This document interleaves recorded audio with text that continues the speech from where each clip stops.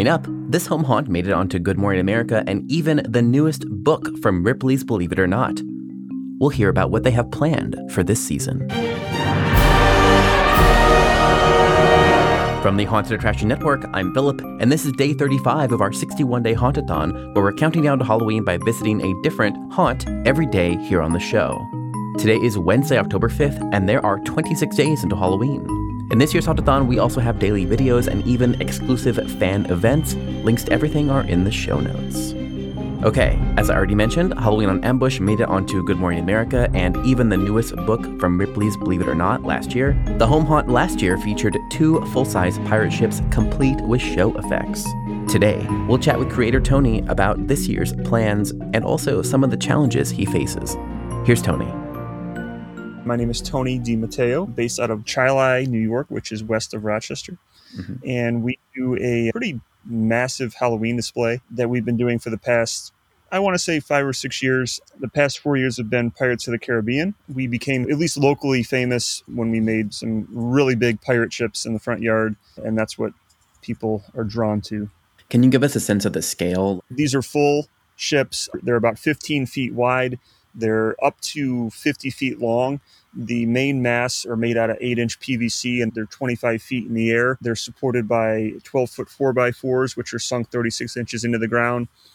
And they have cannons, and they have fire blasters, and they have 3 main masts, and there's a section inside where you can actually walk in there and come up to the second level. We don't allow our guests to go in. It's more of a stand and watch type display just because there's a lot that gets into that, and it has to be built a different way to have people walk through it. So this is more built like a set, but they are full scale as far as much as I can fit in my yard anyways, right? It's made out of old barnwood, which is what really gives them a look of authenticity. Can you tell us a little bit about the progression over the years? Because I know you didn't start with 2 giant ships. Yeah, I always wanted to try to top myself, or at least change themes.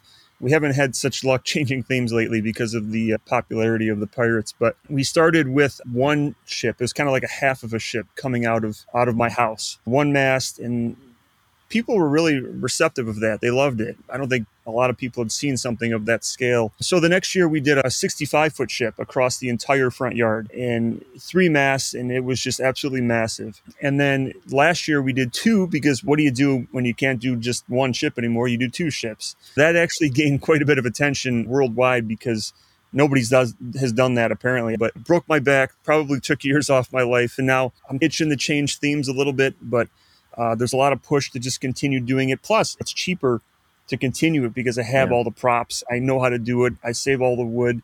Things are pre-made from the previous year, even though most of it comes apart. So we thought, what could we possibly do to keep this entertaining and still do a Pirates of the Caribbean theme, but also have it fun?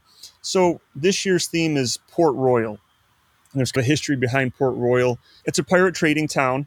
So we have a ship docked at Port Royal. There's a big shrine of gold and gems, and where all the valuables are stored. And then we have a fort, which is kind of like a castle protecting Port Royal. Mm-hmm. And there's going to be some cannons firing out of there and some cannons firing out of the ship. And there's going to be quite a battle scene happening. So it'll be fun. You mentioned at the beginning that this isn't a display that people walk on, but it's a show. So there are show elements happening. Do you have any more of a narrative this year with the port going on? A little bit. So you're right. Everything I've built so far it's not like a haunted house. People stay at the edge of the yard and then the road, and we block off part of the street. And that's where you stand and you watch it. And most of that is because of safety. So these ships are big and everything, but it tied all into them is just thousands and thousands of feet of electrical extension cords and everything, because there's lights everywhere. There's fire blasters shooting out fire. There's fog machines shooting out fog. There's CO2 blasters in there. So there's a lot going on.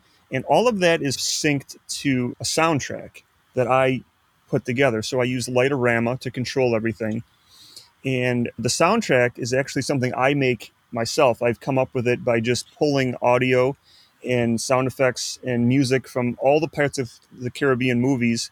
I use GarageBand. I put everything together, chop it up, make like a storyline, add extra sound effects, bring that into Lightorama, program everything the way I want it, and then hopefully make the dream come true when I start to actually build this. So my display is killing me because not only do we have to build this massive thing, there's 6 to 8 months of behind the scenes stuff that has to happen beforehand. And then once it's built, I have to get it all out there and make it look good. So there's a lot to it. There's a lot of things you're doing that are just really taking it to the next level here. But why do you think that's important? And what are you hoping the guests will experience? To be completely honest, I'm not sure if it's important or not. It's more my imagination and me just having fun out here, right? That's what it really comes down to. But at the same time, I get a lot of feedback from people that say, this is like Disney level quality. This is like something you might see at Universal Studios.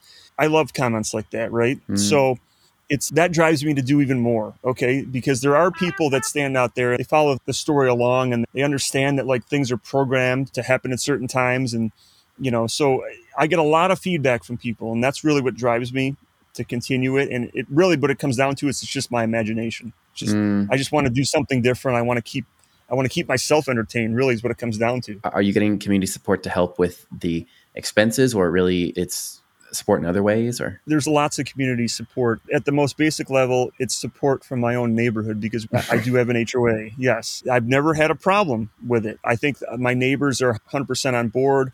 The fact that we do this year after year to raise money for a good cause. I don't make any money in this. We ask for donations, but they don't go to me. So there's that level of it. And then the next level of support is what I get from my town, because the highway department helps me out with traffic control.